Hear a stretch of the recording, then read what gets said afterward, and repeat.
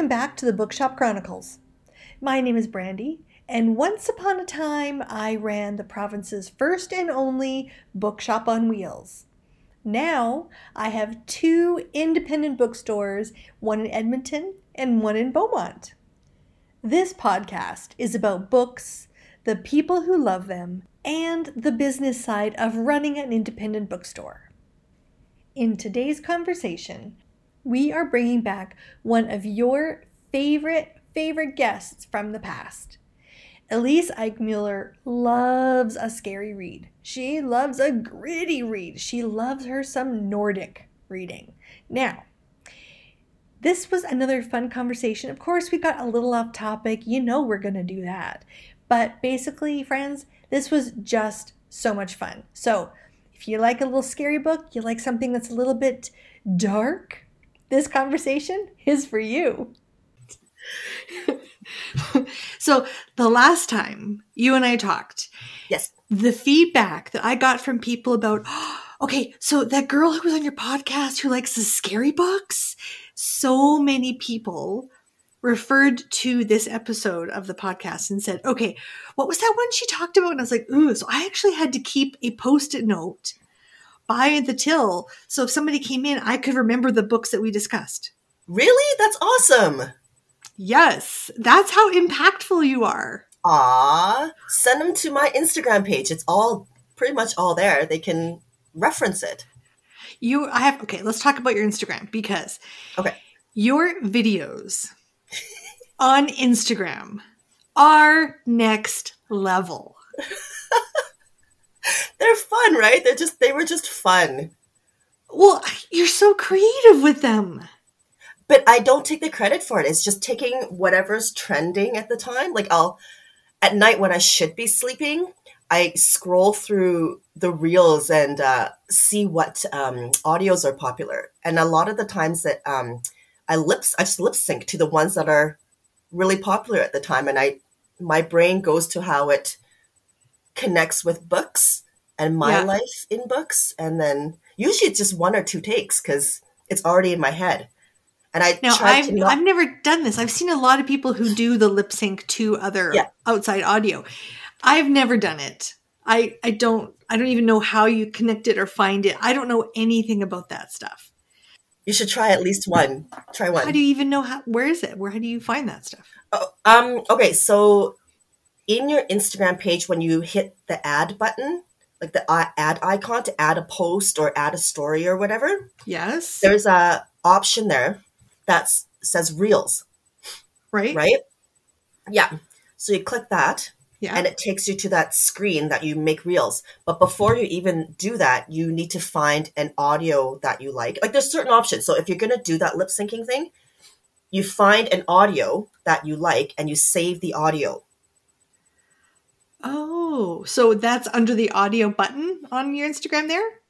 Yeah. So like, let's say you're even looking at one of my Reels and you like it, right? Sure.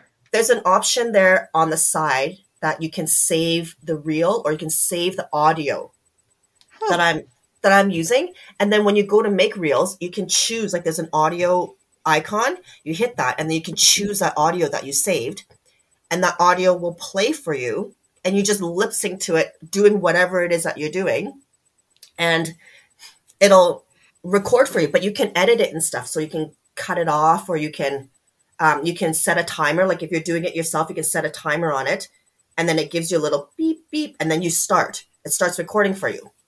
So it's like that.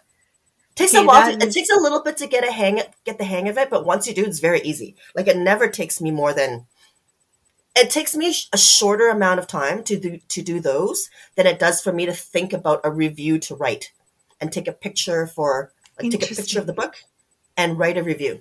And it's fun. And Jilly, my youngest, loves it every day. She's like, Mom, can we do a reel? Mom, can we do a reel? Mom, can we do a reel? I'm like, oh my God. I'm raising him. I've created a monster. Adorable. Well, but it is a very strong creative outlet. Like you get a sense of people by the kinds of reels they put out and that kind of thing. But one of my favorites was the one where you were on the floor holding the books and somebody was dragging you away by your feet. I can't even tell you. Was it? Oh, that's my older daughter. That was so fun to watch. Did you see the outtake though on my Yes. stories? Oh, Yes. that was funnier than the actual reel because my older daughter was dragging me and she was laughing, and my younger daughter was recording it. You can hear her on the recording going, "It's so funny." That was a fun one. That was a fun one. Yeah. So by day, you are a court reporter Yes. who is immersed in all of the dark realities of human drama. Yes. And then when you're not at work, you are reading some dark, mysterious stories, but you are also adding this element of lightness and humor and just genuine passion into your life. Like you are such a fun balance of all of these Aw. components.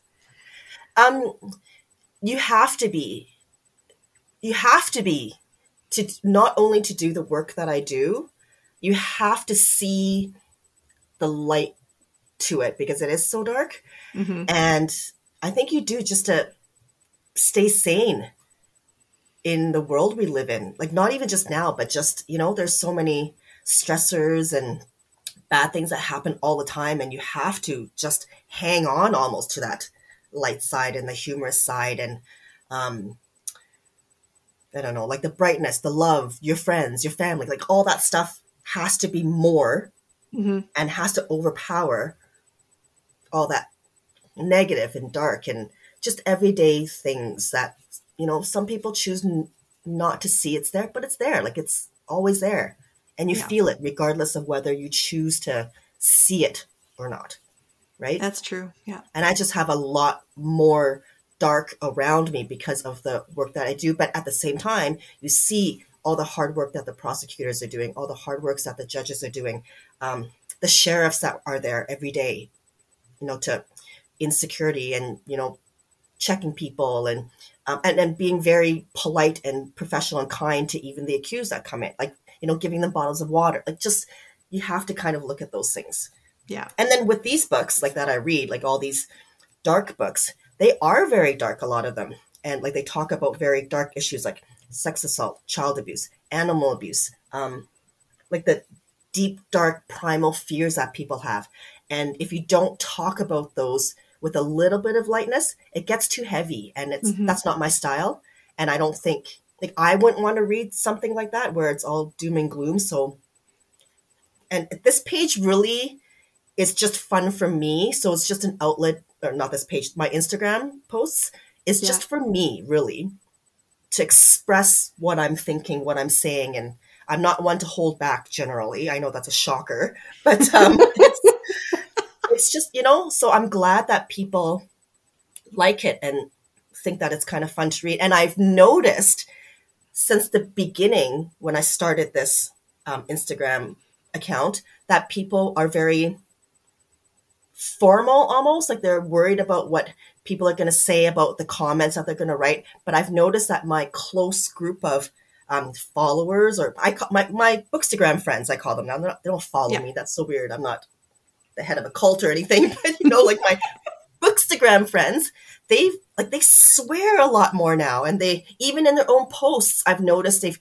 relaxed and they swear a lot and they say what they mean. If they don't like a book, it's like and they say why, but in a very nice, nice way, not derogatory in any stretch of the imagination. But I like that. Like I like sending those feelers and sending out that energy. Like be yourself. I Yeah. am. Look, I'm still here. No one thinks I'm an idiot. Like, just do it. Like, it's, I like that. And if I can It's do true. it through talking about creepy, scary, dark books, bonus, right? Well, but then you also find your people that way because the things that you like to read and the way you like to talk about it, there are people out there who want to read it and who want to hear you talk about it in a way that they're thinking, but they don't know who to talk to about. So Mm. it's such a great connection point that you have with people. Oh, wait, what does your mug say as you're Oh, drinking? What? do you really? Okay. It's Yeah, my we can get it. it's my Christmas mug, and Yeah. it's has the Grinch on it, and it says, "Cup of fuck coffee, one splash of no one cares, a dash of kiss my arse, add some fuck yous, a pinch of blow me, stir and shove it up your arse.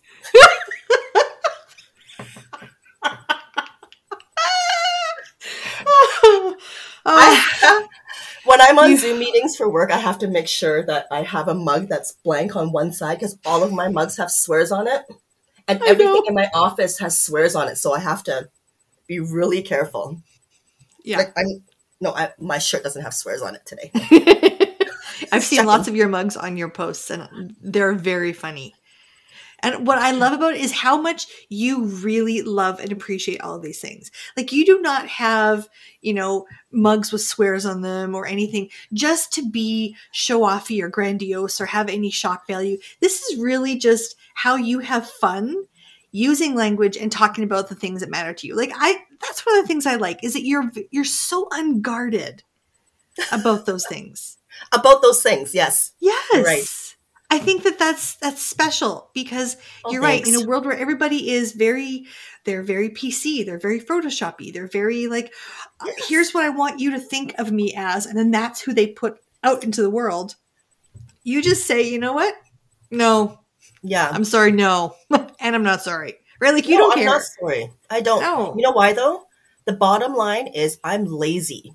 And that takes work. That takes energy to do that. And then you I have to know. remember it's like lying, right? Like if you tell the Yes. truth, you never have to worry about what you say, or you don't have to remember what you said yesterday or last No. week. And that's so much work. It's so much work. And I just don't have the energy for it. I would rather No. use that energy to do something else. Like those filters they have on Instagram now. Oh my God. Yeah. It's ridiculous. Have you ever tried them on your own face? I have only because I look through the bottom, just like, oh, what is this? And it clicks on Yeah. like, ugh, I don't want Yeah. ears on my head, and I don't want like glowy things and makeup. It feels to me like I'm an actor if I do that, Yeah. and I don't think that I am good enough at pretending to be something that I'm not. So Yeah. I really. I'm kind of nervous about not doing something that I could do well. I know I can do me well. Yes. So I'm just going to stick with it. That's it. Well, yeah, then you see, you know where I'm coming from. It's just, I'm just too lazy to, Yeah. to be, I'm too lazy. I'm too lazy to be that. Anything else. But then you're spending your time, instead of trying to be something you're not, you are spending your time investing in the things that matter to you and that make you better. Well, we don't have to spend that energy doing those things, trying to make yourself pretty, trying to pick all of the right clothes. Like, and there's nothing wrong with those things if that's who you are. Mm-hmm. And that's what you want to spend your energy on. Great. I have very stylish friends who are put together 24/7 and I love them. Yes. But for me, that's a lot of work. And I would just rather Yes. not do that work. And And if you're an that's, influencer and that's how you, yeah. that's what your account is about, great. Just not Yeah. me. Not dissing it, just not me. I think that that's just another creative outlet, though. If Mhm. somebody is like Exactly. my daughter is so good at finding ways to use herself as a canvas, Mhm. whether it is makeup, hair, clothes, something that she's doing, and she decorates things that express the things that matter to her. Now, she might not be making reels and she might not be doing other things, but that is her Mhm. creative outlet. So, hey, Exactly. have at her. But she's Exactly. also, I mean, she's like so many people who love to find a way to express themselves. Mhm. I can't, yeah, I can't do that whole thing where they say fake it till you make it. No. How will you know when you've made it? I can't even gauge that. So not going to Yep. try. Yep. No, I hear you. Yeah, And that's see, one of the things I that I like the most about you is that you're very much who you are, and take it or leave it, you are unaffected. aw, thank you. And You're you are welcome. too. Takes one to know one, right? I guess so. We Isn't will that the find saying? each other. Excellent. Excellent. And as I said before, you are definitely somebody who likes to read books about characters that are, shall we say, edgy, who Yes. like to express their dark nature or Yes. inflict harm upon people and the outcomes of that. So, what is Yes. it about those books, especially, that draw you in? When it comes down to it, it's a subject matter. I find it interesting. I find the dark side, the dark side of people and the dark side of life interesting. Mm-hmm. Because if everything is positive and everything is rosy and everything is lovey-dovey, that's boring. You know, the Mm-hmm. dark side, it sounds so nerdy. The dark side is so much more complicated. Like you need characters that are complicated. You know, like my girlfriend and I just had this conversation. We were having some lunch and we were talking about the Marvel movies of all things. And we were talking about the characters that we like. And she goes, well, Thor, he's really nice to look at, but really he's very he's like all for the good, always do the right thing. And that's very uncomplicated. Whereas this Mm-hmm. Loki is seen as the villain, but not always, right? Yeah. So there's more layers and he's more complicated. And I find that with these darker stories, you get a lot more of that, especially in the Nordic noir. You get it with the protagonist, the hero, so to speak, and also the villain who sometimes isn't really a villain. Like if you look at their backstory and how they became who they became, Mm-hmm. are they a villain or like or what else can you expect really from how they got to that point, right? But then there's also the villain who is just like that one line in that Batman movie, some men just want to watch the world burn. And that's just who they are. And I think that's what makes children in these stories so scary, is because if they're evil in the book or, Mm-hmm. you know, in the story, they just are. And we talked about this in a book club that I have, where like, why are children so creepy? Yeah. Why are children so creepy? Because if and the conclusion I think that we came to is because if they're evil in a story, they are inherently evil. There's no rhyme or reason for it. They're born that way. Mm-hmm. And that's very scary. We read the last book that we talked about. Oh, I don't have the physical book, but The Bad Seed. Do you know that story? The The Bad kids' Seed? book or the adult book? The Is it the adult kids' book. Okay. Not the kids book, The Bad Seed, because I've read that one with my kid and it's not like that. Okay. It's not the children's book. Not the Okay. children's book. Let's just make this clear. You will Got it. not find this in the children's section. But it's an old book from, I think it was published in the 1950s, 1954. And it's about, and I don't want to give it away, but it's about a child who is very odd Mm-hmm. and how her mother deals with it. The father's away on business, so it's just a mom who's with this girl, and she's in the story. She's 8 years old, and all the stories that come out about the things that she's done and why they've moved from her old school to this school, and from where they lived to this new city, and that all comes out in the story. And everybody sees this little girl as very perfect. She's got the perfect pigtails. She's very clean. She's very polite. She's very mature. She uses adult language. She's very perceptive. All the outward appearance of the perfect child. And then you hear things that she says, and it's so odd for an 8-year-old, right? And then there's a character, the groundskeeper in the area that they live in, who is very much like her. Like he's a deplorable human being in this story, but he's the only one that sees his little girl for what she is, because he's like that. So he sees her. And then so there's the dynamics between those two characters. Whereas like, God, I hate this guy. He's such an awful human being. But he sees her the way the reader sees her, but not Mm-hmm. everyone else in the story. So that's an interesting dynamic. And they made a movie out of that. And it came out in 1956 or 1958. And at the time, Really? it was, yeah, I think they were having not censor problems, but it was like an oh my God sort of movie at the time. Like it was revolutionary. It's very new. Like you can't, depict children like this. But I'm Mm-hmm. sure, like, and I don't want to give too much away by, um, giving a label to what we would call those Yeah. children. And so I don't want to give it away, but it was a very new thing, and it was the genesis to a lot of the movies that came after, like The Exorcist, like what is that? Rosemary's Baby. Rosemary's Baby. Yeah. What's that one? I can't think of it now. Something in the corn with all the Children of evil the children. Corn? Children of the Corn. There, that one. So that movie gave rise to all those movies.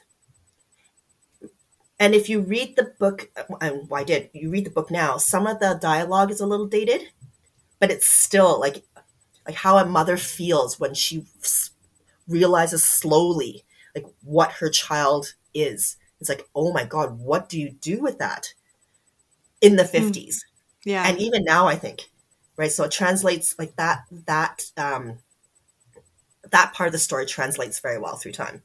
But some of the dialogue is a little dated, but You're right. the overall feeling of the story has translated very well.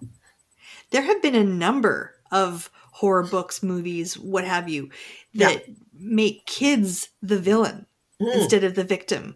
When a child is the one who's going to take you down, or the one you have to be afraid of, when they're supposed to be innocent, that expectation of their innocence and their angelic-like quality, when that flips, there is something that is so contrary to the way we expect their behavior to be that is scary. Oh, it is. We were talking about that in with my book club there, and that was a question that we were talking about, and very smart people in my book club were saying, children are innocent, they don't know enough to be evil, so if they're evil, then it's inherent and that's scary. And then I say, because I clearly am not as smart as the rest of the people in my book club, I'm like, and it's really hard to punch a kid in the face if they're coming at you. Like, it really is. You have to think twice. If an adult, how do you punish them? Yeah, and they have a machete, you drop them. The 8-year-old's coming at you with a machete. You're like, oh wait, I have to punch him in the face. Oh my gosh, that's really hard. Have you ever read the book "We Need to Talk About Kevin" by Lionel Shriver? Oh, I know, but isn't there a movie? I think I saw the movie with the movie Tilda Swinton. Tilda Swinton, yeah. Yes, I saw that. I didn't know it was a book. The book is far superior to the movie because in the book, the whole idea of her inner monologues, and you really get a full lifespan of Kevin's behavior and how it is just, as you're talking about, like from the womb, like, and birth. He is not okay. And there are things in that book that to this day unsettle me. I've seen the movie. The movie was like, okay, but I didn't get the lingering sense of gloom and doom and the darkness that is all throughout it. And that difficult moment where a parent has to decide, okay, so I love this child, but I don't like this child and there's something wrong. How do you balance that and still be okay in a world that says, like helicopter parenting is the way to go and be your kid's friend and all that stuff? Your child's a snowflake. That's the bad seed.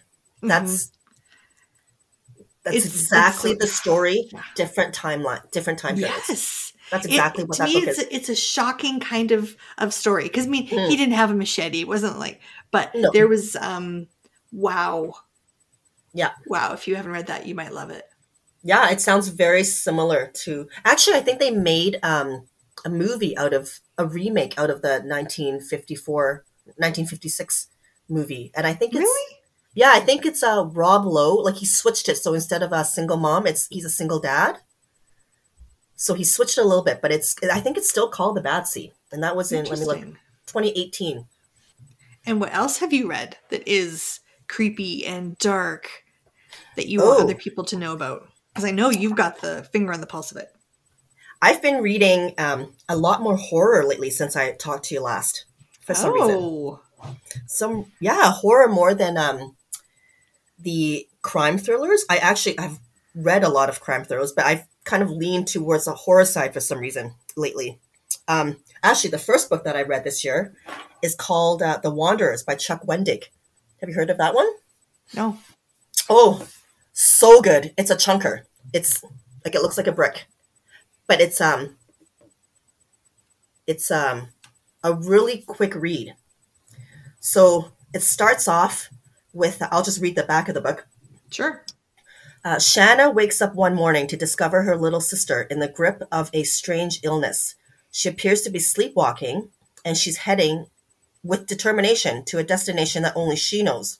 Soon, Shanna and her sister are joined by a flock of sleepwalkers from across America on the same mysterious journey. And, like Shanna, there are other shepherds who follow the flock to protect their friends and family. As a sleepwalking epidemic awakens terror and violence, and as civilization collapses, the secret behind this phenomenon will either tear society apart or bring the survivors together to remake a shattered world. So it's very dystopian in genre, but so interesting. And it's interesting that he wrote this book and it was published in 2019, so right before COVID. Interesting, yeah. So, Wow. and you can, I don't want to say it's a prophecy of sorts, but maybe in a very extreme sense, especially if you look at what's happening in Canada just this Mm-hmm. weekend. You're like, oh, did he have a crystal ball? Can he see the future? Or is it not a crystal ball at all? And human beings as a collective, there's just no other end to, there's just no other way that this could end Mm-hmm. than how the ending was in this book. And so So, what makes it a horror as opposed to just like a suspense book or a typical dystopian? oh, that's a good question. That's a good question. Um, I don't know that. Because I don't read a lot of scary, creepy, keep the lights on kind of books. So for me, I feel like there are three kinds of dark books that are Oh, not crime thrillers. There is the suspense book, which just has that little edge of like mhm, tension and you don't know what's going on. It keeps you on the edge of your seat. Then there's a thriller, which is next level to that, but not full on horror. And then mhm, horror to me are the ones that are those like unbelievably scary books. So I kind of have a range of three, and I never gotcha, know how they fit in because I don't read enough of them to really gotcha. compare well. So I guess this wouldn't really be your horror story in the classic sense where there's monsters or the supernatural or anything like that. I just found it really scary and unnerving. Okay. But it is a dystopian story for Yeah. sure. Um, so I guess it's really the scarier elements of human nature because Yeah. there's nothing in here that's extraordinary. It's Okay. not that, I mean, besides the people who are sleepwalking, so to speak, um, and I'm not going to give it away, but there's nothing supernatural about this book. Got it. Everything that's scary about this book is real. We're seeing Ooh, it. which is We're even seeing it. scarier. We're scared. We're seeing it right now everywhere. Ooh. So that's what's scary. And the scary thing about having living during a time where there's a virus rampant and you don't know how to cure it. You don't know what's going on. You don't know what's going to come next. And you rely on the policymakers and your leaders. And when that doesn't seem to work, you rely on other things, other Hmm. people who may or may not give a shit about you. Yeah. But anything to make some sense and gain back some control over the situation that you absolutely have no control over. And so that it talks about how the different characters deal with all of those things. That is so And intriguing. and the scientists in this book who are trying to help but know they already know what's going to happen because Hmm. they're scientists and you know it would be, I would kind of parallel it with like let's say you were a doctor and you got cancer. You know what that's Yeah. doing to your body. You know that if you're a doctor and you have stage 4 pancreatic cancer, that that's really tough. You can have hope and always do have hope, but as a doctor, you know probability wise what may happen. So it's got that kind of doom and gloom, I guess, feeling to it, Mm-hmm. which is very unsettling. But then you have the character like Shanna, who fights for her sister, who's there to protect her sister, who's has hope that her sister will come out of it. So you have, those dynamics fighting against each other, which is, I mean, great book, great writing, and I think very timely. I think had Hmm. this book came out any other time, Mm-hmm. except for the fact that we're in a pandemic right now, I think it wouldn't have been as interesting. But it was close to home. Let's just say that. Okay. Yeah. Good book. Highly recommend it. Okay. I wrote that one down. Yeah. So now the more horror side. Yeah. Bring it on. Okay. So I've really gotten into an author named Anya Alborn. And she writes very, very scary stories. This one's called Brother. And this is not a supernatural horror story. This is just gross. Yeah. And yeah, it's just gross. I'll read the back. Deep in the heart of the Appalachia stands a crooked farmhouse miles from any road. The Moros keep to themselves, and it's served them well so far. When girls go missing off the side of the highway, the cops don't knock on their door, which is a good thing, seeing as to what's buried in the Moro's backyard. But 19-year-old Michael Moro isn't like the rest of his family. He doesn't take pleasure in the screams that echo through the trees. Michael pines for normalcy. Am I saying Mm-hmm. that right? Yep. Normalcy? And he's sure that someday he'll see the world beyond West Virginia. When he meets Alice, a pretty girl working at a record shop in the small nearby town of Dahlia, he's immediately smitten. For a moment, he nearly forgets about the monster he's become, but his brother, Rebel, is all too eager to remind Michael of his place. So then, in the story, you find out Michael, where he came from, about this whole family that lives in the backwoods of West Virginia. And it's gross. Okay. Yes. Oh So my definitely gosh. for your hardcore horror fan. How did you discover that book? Probably through Bookstagram. But this was the first one I picked up. Oh, you know what it was? Last year, I had asked, in the beginning of the year, I thought I'm buying way too many books. And I went on one of those stupid book buying bans, and don't ever let me do that because it's dumb. Nobody should do it. It never works. It's a dumbass idea. Anyways, so I asked people, I'm like, I'm going to go on one last spree, and that's it for the year. So tell me the books that I should be reading. And this was one of the ones that someone had suggested, so I picked it up. I read it in one night. You did.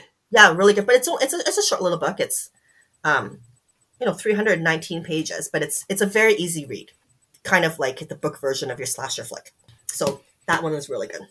And I just read another one of hers called Seed.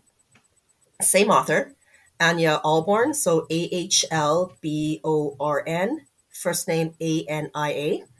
Um, but this one is a lot more supernatural.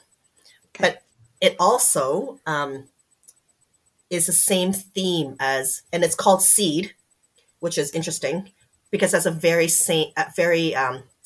close theme to The Bad Seed that we just Interesting. talked about. Okay. Yeah. Another child. Another child, another parent, but a little bit more, it's more supernatural, whereas The Bad Seed did not. Cool. Another gross one that I read, The Troop by Nick Cutter, and I think Jen at your store read it, and I think Jen and I can be very good friends. Oh, Just from you the books that absolutely she could. reads. Yeah. But she's right.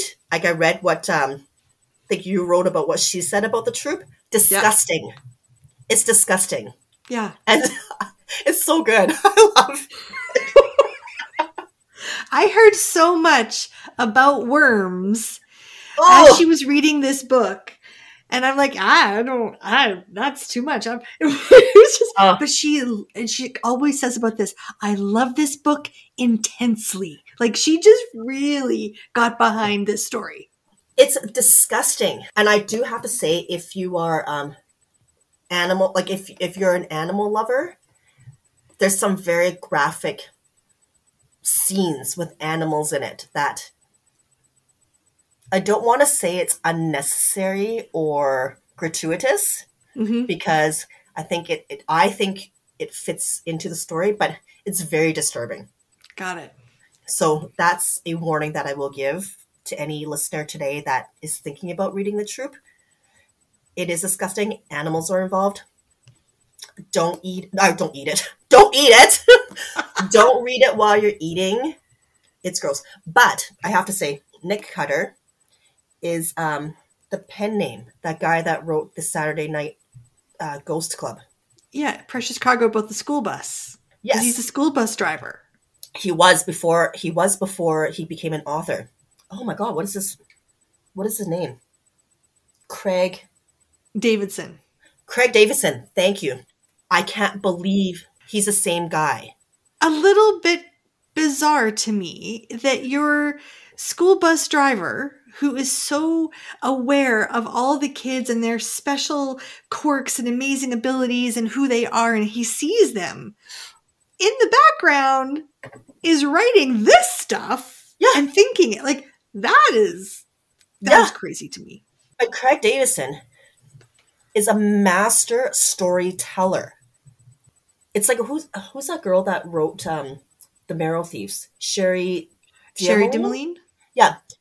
Again, same thing. Awesome storyteller. They can make a trip to your mailbox riveting, and it translates in these books. Like you can tell it's him just by the way he writes about the things in here that aren't the horror, scary stuff. And you can see it in his book, The Deep, right? That was the one. Didn't you say that you listened to the audiobook of that one? Yes. And when you were in your car, that just messed you up? Yes, because I was Yeah. driving in the dark and I was getting claustrophobic. There's more Craig Davison in The Deep than there is in The Troop, but it's still in there, the way he writes about the kids. So this is like Lord of Flies times 100 and Yes. gross. Awesome book. Yeah. The number of people who saw the post that I made about how much Jen loves that book and said, "Oh, she's reading that book. Oh, good luck, Jen." Or, "Oh, I remember reading that book." Or, "Oh, Mhm. like, I mean, the amount of people who have a reaction to that Mhm. book are not your typical, like, "Oh, yeah, I read The Exorcist," or, "Oh, that really stayed with me." The Troop seems to have a very lingering impact. Yeah, there was no holds barred in this book. I think, because I posted the review for this book, and this was a little while ago, I think I had about 2 or 3 people privately message me and said, and you have to pardon my French, the Troop fucked me up. Mm-hmm. That was their feeling on it. Mm-hmm. I'm like, woo. And these are seasoned, like it's not their first horror story that they've read. Right. And they said that. I'm like, yeah, it's next level. It's next level. And it's not just gross. It's just you really get caught up in the progression of what's happening on this little island. There's something else going on here. It's so I'll read you the back. Once a year, Scoutmaster Tim Riggs leads a troop of boys into the Canadian wilderness for a weekend camping trip. A tradition as comforting and reliable as a good ghost story around a roaring bonfire. But when an unexpected intruder stumbles upon their campsite, shockingly thin, disturbingly pale, and voraciously hungry, am I saying that right? Yeah. Voraciously hungry, Tim and the boys are exposed to something far more frightening than any tale of terror. The human carrier of a bioengineered nightmare, a horror that spreads faster than fear, a harrowing struggle for survival with no escape from the elements, the infected, or one another. So I guess it's kind of like Lord of the Rings with Night of the Living Dead Wow, that's a together combination. on Yeah. an island with kids. So there you go. I'm having a Okay. kids theme today. You really do. That's interesting. Now, has Yeah. Nick Cutter only written those 2 books, The Deep and The Troop? Nope. There's one called Little Heaven. So I am planning on reading Little Heaven soon, and I guess that one is really good as well. Do you have a lot of books in your shelf that you have not read yet? It's embarrassing. It is so embarrassing. I got this app where you can scan all your books Yeah. Yeah. and you can catalog it, and you can see how many you've read. And I'm not even going to tell you, it's embarrassing. I think I've read maybe a quarter of the books I own. No, I think that's about fair. I Yeah. think you're actually more on par with most readers who Yeah. do purchase books. Yeah. There's something about discovering a book and then bringing it home and adding it to your Mhm. stack that is entirely removed from the actual reading Oh, yeah. experience. That's a whole thing.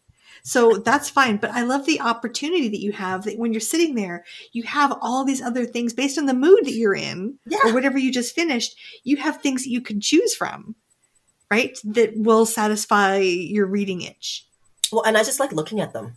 Like Yeah. I like sitting in my little nook and I just like looking at them. I'm too Mm-hmm. tired to read sometimes, and I'll just sit there and I'm like, oh look, it's so pretty. It is so Look at. satisfying.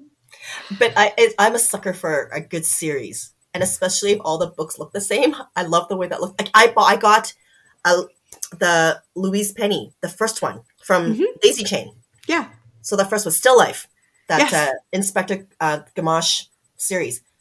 Not my like. It's a good procedural murder mystery. Love Yeah. that stuff. It's not as intense as I normally read, but Me too. still a good story. And I love it's very character driven, which I Yes. enjoy as well, right? So I do like that. And then I went back into your store and I got two more. And I know I'm gonna have the whole thing because the covers are so pretty. They are. And They're so they keep pretty. changing the covers and whatnot, Yeah, which is fun. But yeah. there's like 17 books in that series. I know. So So when I read that first one, I thought if I like this first one, I'm doomed because then I have to look for them all, and then I have to put up a new shelf, right? do you have Yeah. room in your space for a new shelf? Because you've pretty much got that space maxed out. One more on top. I think I could fit one more in there. I think I Okay. can. Yeah. Okay. So another scary story, and it's a Yes. collection of short stories, but is Ghost Summer Stories, and it's by, and I'm going to butcher her name, Tanana Reeve Dew. Yeah, Okay. and it's a collection of short stories. Very good, very scary, and it's one of those. It's not gross. It's not.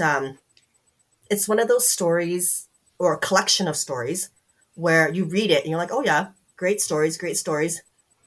You turn off your lights to go to sleep, and all of a sudden you're like, oh my god, is that a shadow? Like, what is that? Oh my god, my closet door is opening, or what is that noise? It's one of those. It's very psychological. Okay. So it's split into 4 sections, and each section has 3 to 5 short stories. But within the section, all the short stories relate to each other. Okay. And the Neat. funny thing is, in this book, and when is this published? 2015. It also has a section in there about like an epidemic or a pandemic. So it seems to be a common theme, but this was in 2015, right? It is that section of this book is also very dystopian.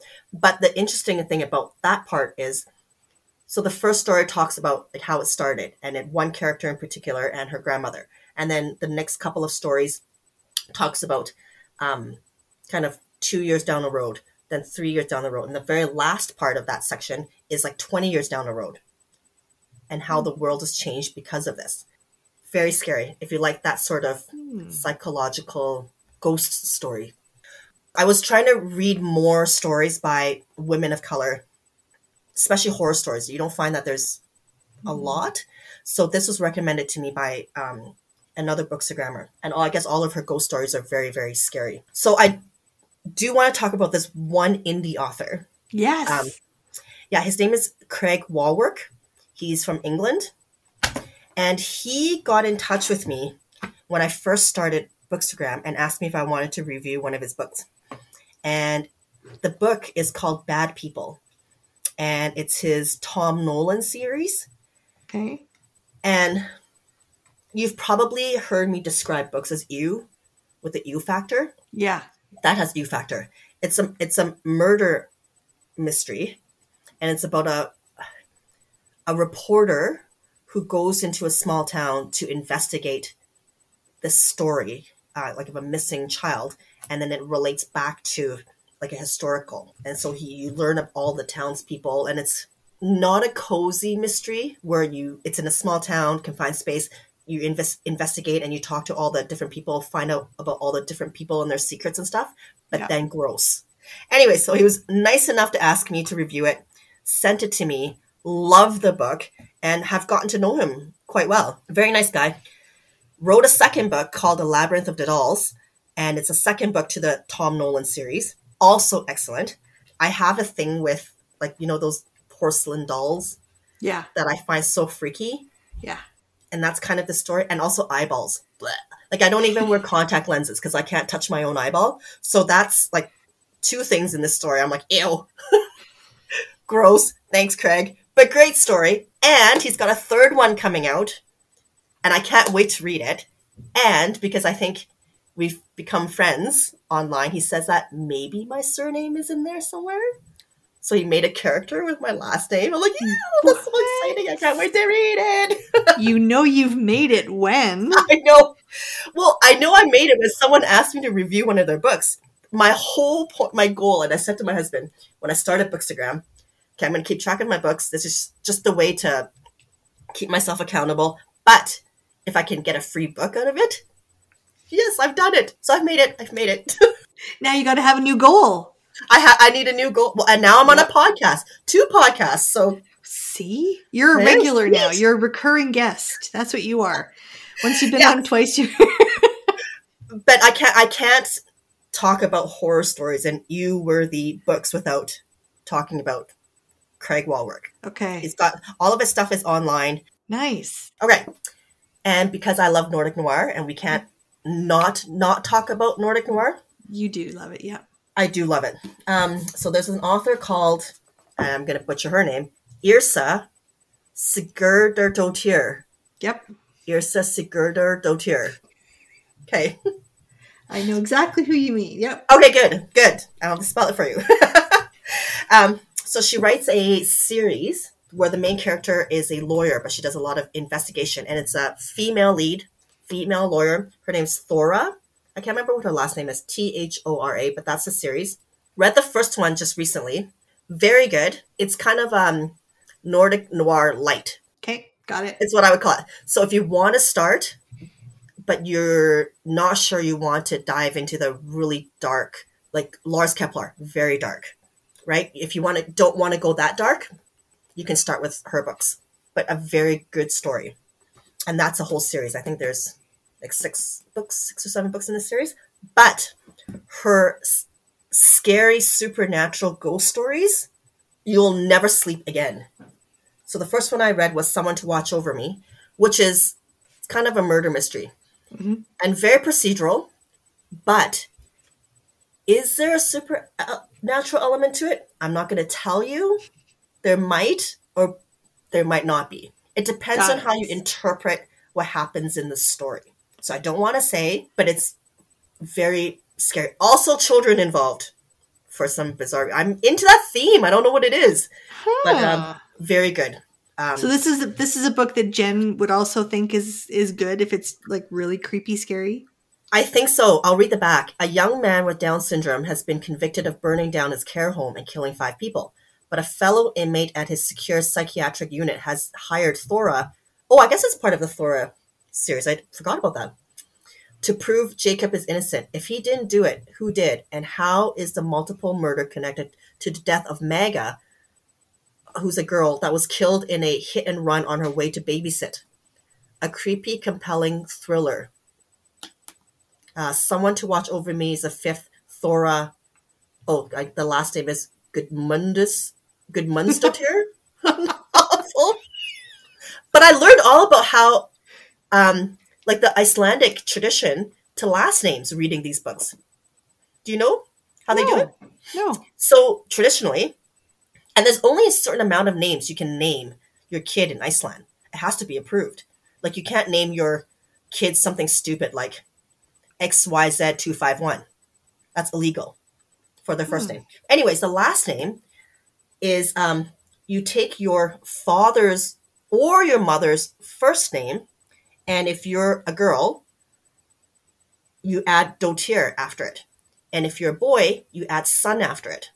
So Elise Sigurdardottir is the daughter of Sigurdar, I guess. Oh, interesting. Yeah. So the character in here, Gudmund's Dotir, she would be the daughter of Gudsmund. And I didn't know that. if Thora was a boy, then it would be Gudsmundsson instead of Gudmund Dotir. Huh. So I learned that from reading these books. That's interesting. Anyway, tidbit of information. Creepy. And then this one, I Remember You. It literally says a ghost story on there. Oh. So scary. I have goosebumps right now just holding up the book. So good. If you're a fan of the ghost, like a ghost story, a real ghost story. Yeah. Read this one. Read this one. What's that one about? In this terrifying tale, 3 friends set out to work renovating a rundown house in a remote, totally isolated location. But they soon realize they're not alone. They're not as alone as they thought. Something wants them to leave. Meanwhile, in a nearby town, a young doctor investigating the suicide of an elderly woman discovers that she was obsessed with his vanished son. When the two stories collide, the shocking truth becomes horribly clear. So it's the way she connects those two storylines. Like, they're very separate, and it just gets closer and closer and closer and closer. And at the end, you're like, oh my God, that is terrifying. And this story is not happy. There's not one single happy sentence in the story. You feel like you're reading it in a rainstorm. You're wet all the time. You're cold all the time. You don't have like, this is the feeling you get while you're reading this book. You feel cold. You feel damp. You feel isolated. You feel alone. You feel scared. And even after the mystery is solved and the story is put together and you know what's happened to create, all of these chapters that you've just read, it's still like, oh, there's no happy ending. She did not want you to feel happy or joy, nothing warm in the story at all. Okay, so not a cozy feel-good book, but very No! much Nothing cozy about this at all. Like, you finish your book and you're going, that was terrifying. And I am so depressed. Like,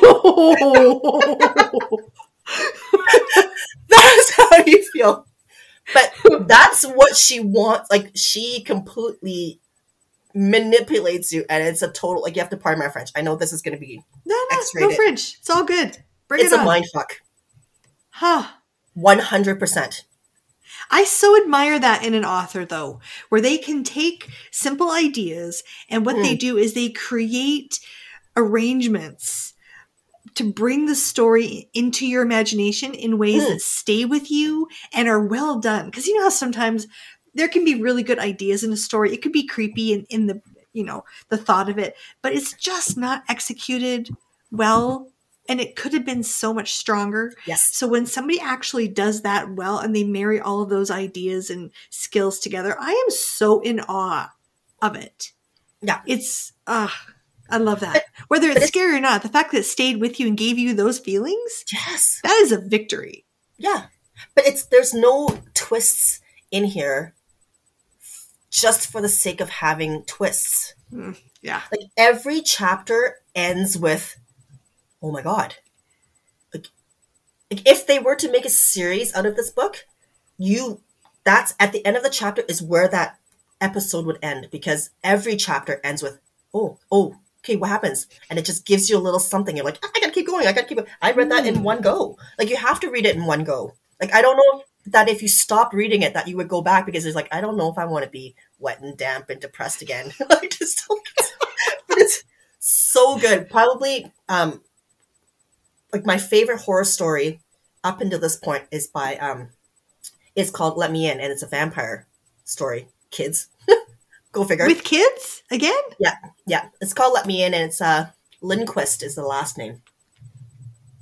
John Ajvide Lindquist. I think we talked about him last time. Yeah. One of my favorite horror authors. This one is right up there, and right now I'm struggling with the 1 and 2 rank. This one might have topped that one.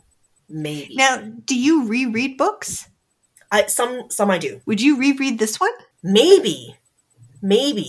Because I feel like like my adrenaline was going, and maybe I missed stuff.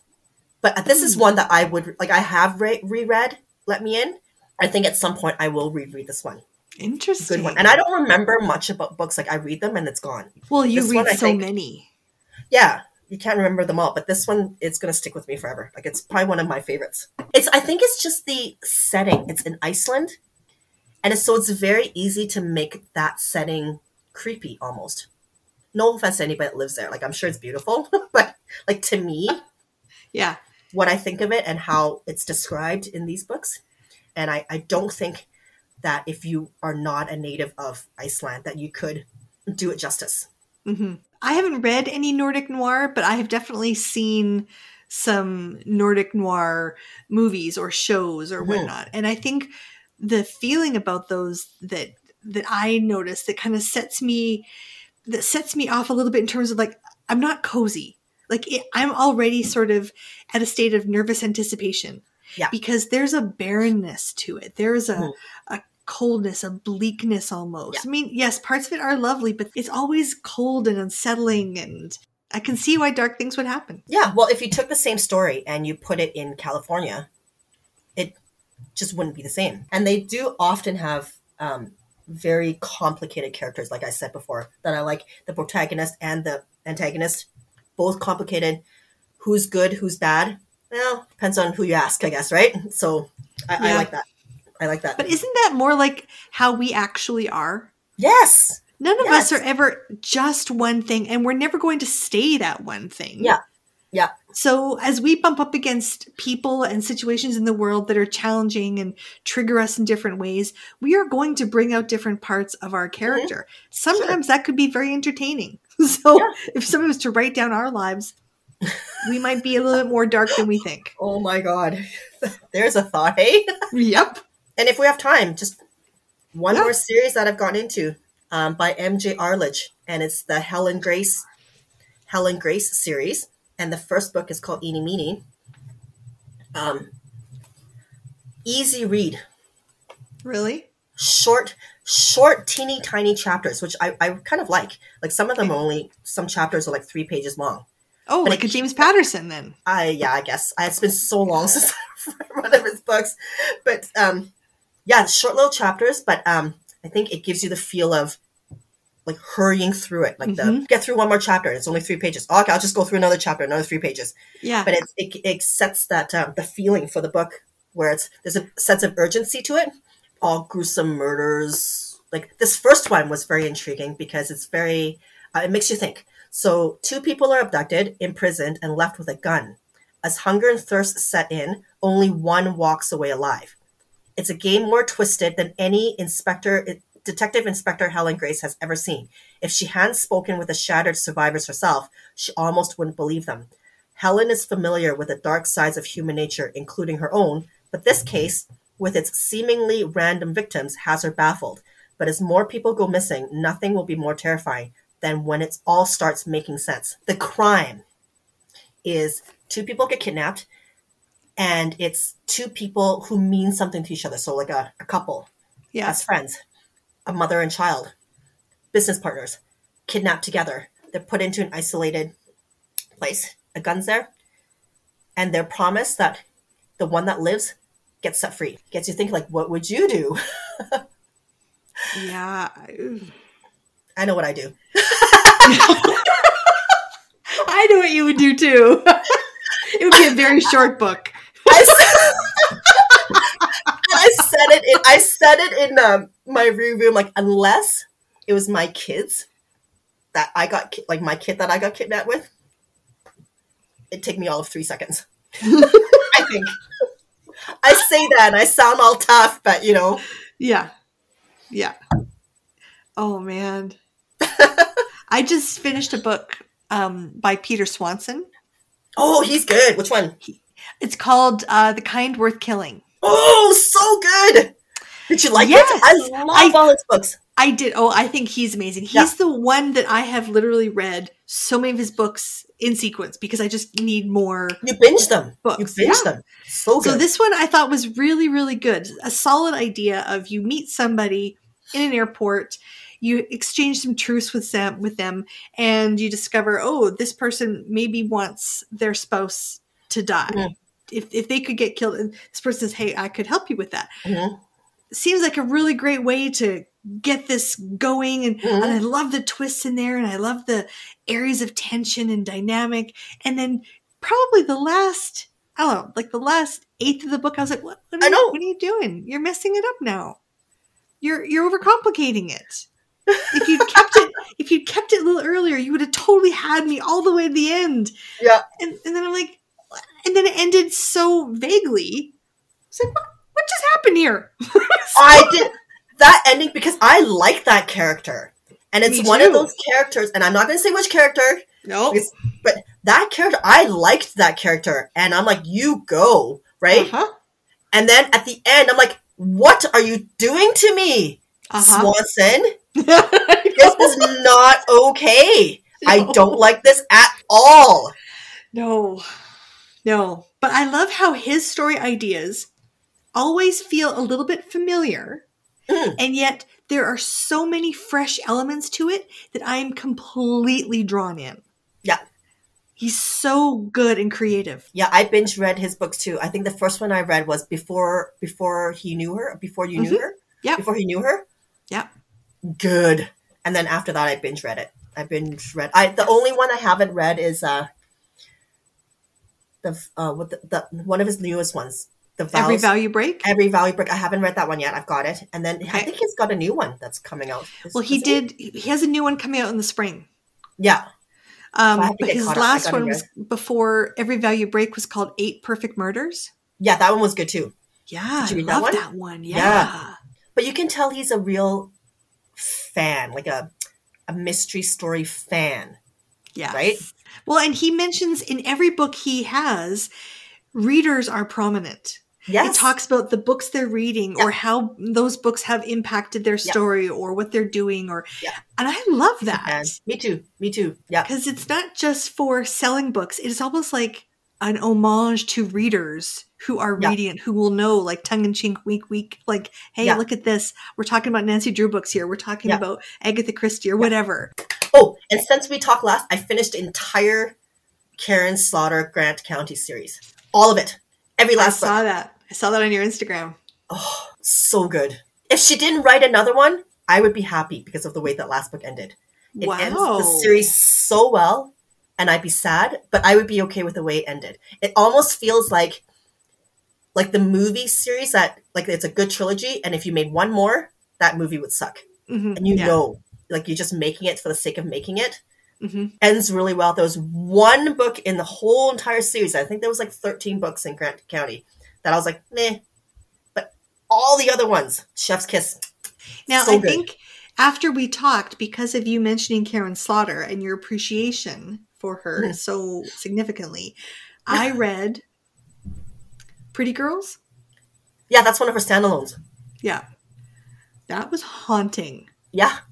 I can't even tell you all the details of the story or who was involved, but there are 2 scenes for sure that stand out as she just mentioned them, like she wasn't gratuitous. It wasn't overdone with the words, make it gory, but the way the imagery was described stayed with me. Mm-hmm. So when I think of that book, I think of 2 scenes. Yeah. That's it. And haunting to me. And I don't read a lot of dark stuff, so that was... You know what is the freakiest thing about these stories, and the Nordic noir people do it very well, and Karen Slaughter does it very well, is when they and this is very dark now, so just as a warning. Perfect. Bring it on. How authors describe death from the point of view of the person who's dying. That, like, I'm getting goosebumps. Like, that, like, ugh. That taps into mortal fear. You know what I mean? Yes. One of the crazy things about death, murder, dark books, all of these things that tap into what you're saying, like that mortal fear, because the one thing that we all have in common as our lives progress is we are all going to die. Yeah. Like, I'm sorry to anybody listening to this who isn't fully aware that we're not immortal. You've got an expiry date. So we all know that we are going to reach that. So if we can possibly reach that day without having that terror and that pain and that, that fear attached to it. Mm-hmm. There's something about feeling prepared almost, right? Like, Yeah. if this is what's going to happen, I want to know. I want to feel as if I'm aware of what's possibly going to occur. Mm-hmm. So I could beat it somehow. Like somebody was explaining to me in the store, they like books about murder because they want to know what to avoid. And I was like, hey, that's legit. That's legit. I guess. That's I fair. had never thought of it like that. And so it's interesting that the idea of death and dying continues to be not only slightly entertaining, if I can use that word, but the fact that it is compelling. Yes. Because we know. We are already connected to the idea that that's going to be our story. Yeah. So to kind of dress it up a little bit in dark and scary ways is familiar. Yeah. Not to describe it as the observer. Like, to describe it as the first person almost. Yeah. Right? Like, ugh. Which really puts you in the driver's seat, if you will, of what it will be like to be that person. That's why that's extra scary. Yeah. Like you kind of have to get into that mindset, and it's freaky to have to think about what your last moments are going to be like if you were murdered, and then put it on paper so that other people relate to it, right? Like, I think it takes a certain someone. I don't know that I could do it, but and do you pretty much just read dark, murderful, kind of creepy-esque books, or do you also read things that are lighter, like to keep that balance so you're not focusing on just the death aspect of life, but actual other life experiences? Do you read other things too? Well, I read stories that I call murder light. So it's still murder and death and gross, but not so bad. Okay, yeah. Like Louise Penny, I call those murder lights, right? She is very light, yeah.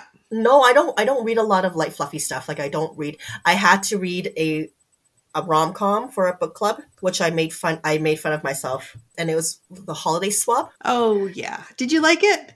No.